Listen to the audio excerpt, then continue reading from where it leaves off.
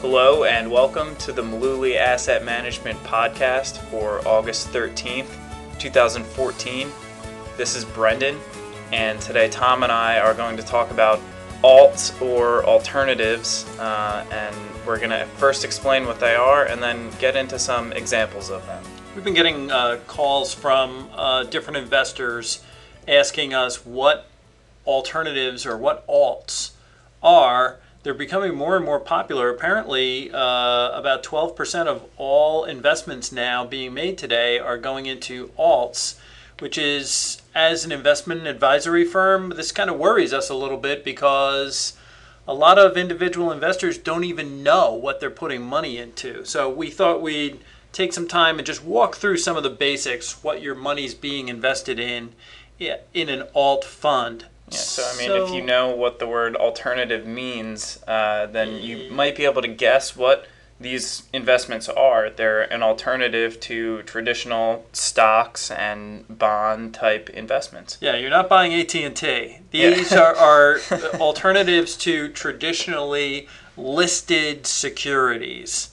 And just as a side note, I was told early on in the business that the best things for clients are the things that brokerage firms pay brokers the least on. Like the commissions on stocks and bonds were always the lowest. Yeah. But the commissions to go into some of these crazy investments were fantastic because you really had to sell people on them. Yeah, you got to convince them that these things are safe. And they actually might not be. They may not be. So these things really started out as an option to stocks. But the alts or alternative arena has really kind of morphed over the last few years to really become an alternative place for income. Right, so an alternative to the bond market. Yeah.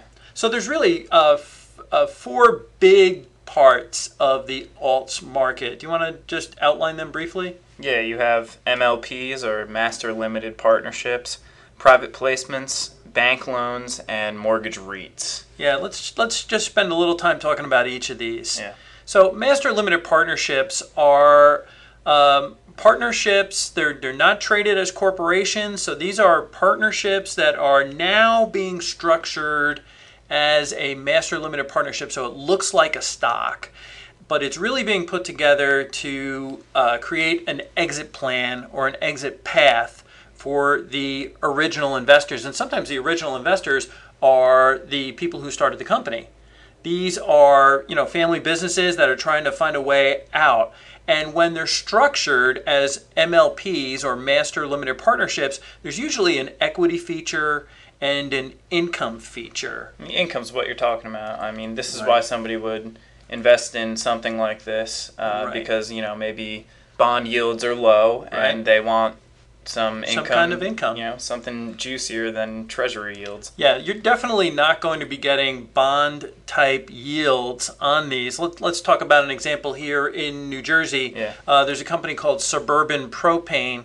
That's a master limited partnership, so it trades on the exchange. Ticker symbol is SPH. They've been trading as an MLP for almost 20 years. I remember when they went public, but it's now trading in the 40s. And it's got about an 8% yield. Is it a safe investment? I would say hardly, because here's the thing with a master limited partnership. When they reduce their distribution, you may call it a dividend, but it's actually a distribution from a partnership. When they reduce that, which they have no obligation to make. Right. Or when they stop it completely, you'll see the price of these master limited partnerships. It just dries up. They'll tank. They'll be down 50% in one day, and there is no way out of these things. So it is hardly safe at all. You really need to know what you're investing in. Another area in the alt universe is private placements, and these are companies that are not publicly traded. They're looking to raise money for funding. These are really speculative deals. You just don't know, if they're going to be here in a year or not. Private placements are really pretty speculative, and that's really where the alternative world began in limited partnerships. These private placements. So if you wanted to finance racehorses, movie deals, apartment buildings, hotels, office towers. You did them through private placements, through limited partnerships. Really speculative and sometimes really long-term deals too. Yeah. We also mentioned bank loans. So what we mean by that are illiquid loan portfolios, really. Yeah. These are loans that are made to small businesses that haven't been securitized yet. So that means they haven't been turned into a bond portfolio. So think about this. These are bonds that couldn't be turned into a bond portfolio. These are the leftovers. There's a reason they're not in a bond portfolio. Right, yeah. Now the thing with bank loans that you need to know is that there is usually no kind of daily liquidity. In most of these bank loan portfolios, they tell you can usually only get out once a quarter. And they'll tell you August 20th is the day that you can get out of these things, and it's, by lottery. Yeah. So you better plan on being in these things for a long time. So they're not very liquid.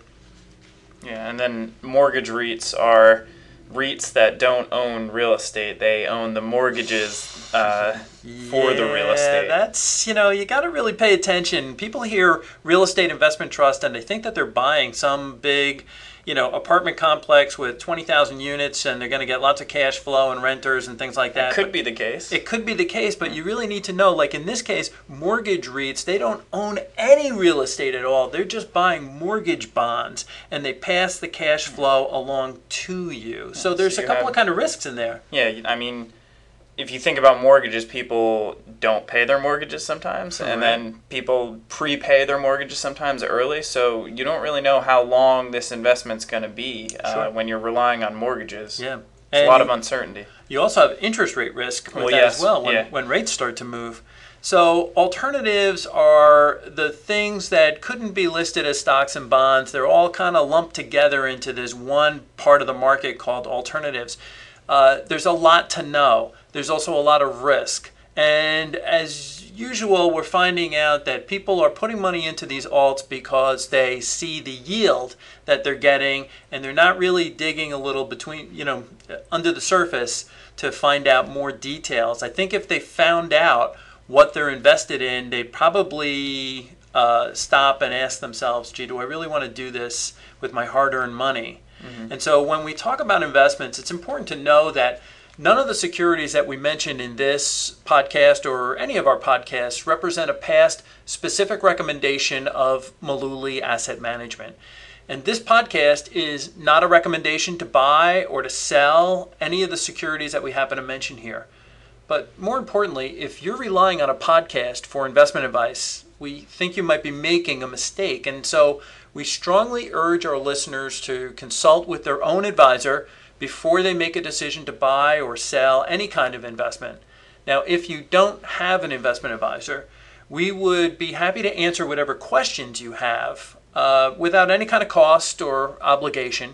Just pick up the phone. You can find us. We're in New Jersey. Our phone number is 732-223-9000, or you can find us on the web at mullooly.net. Okay, that's all we have for now. We'll be back next week with a new topic, and thanks for listening.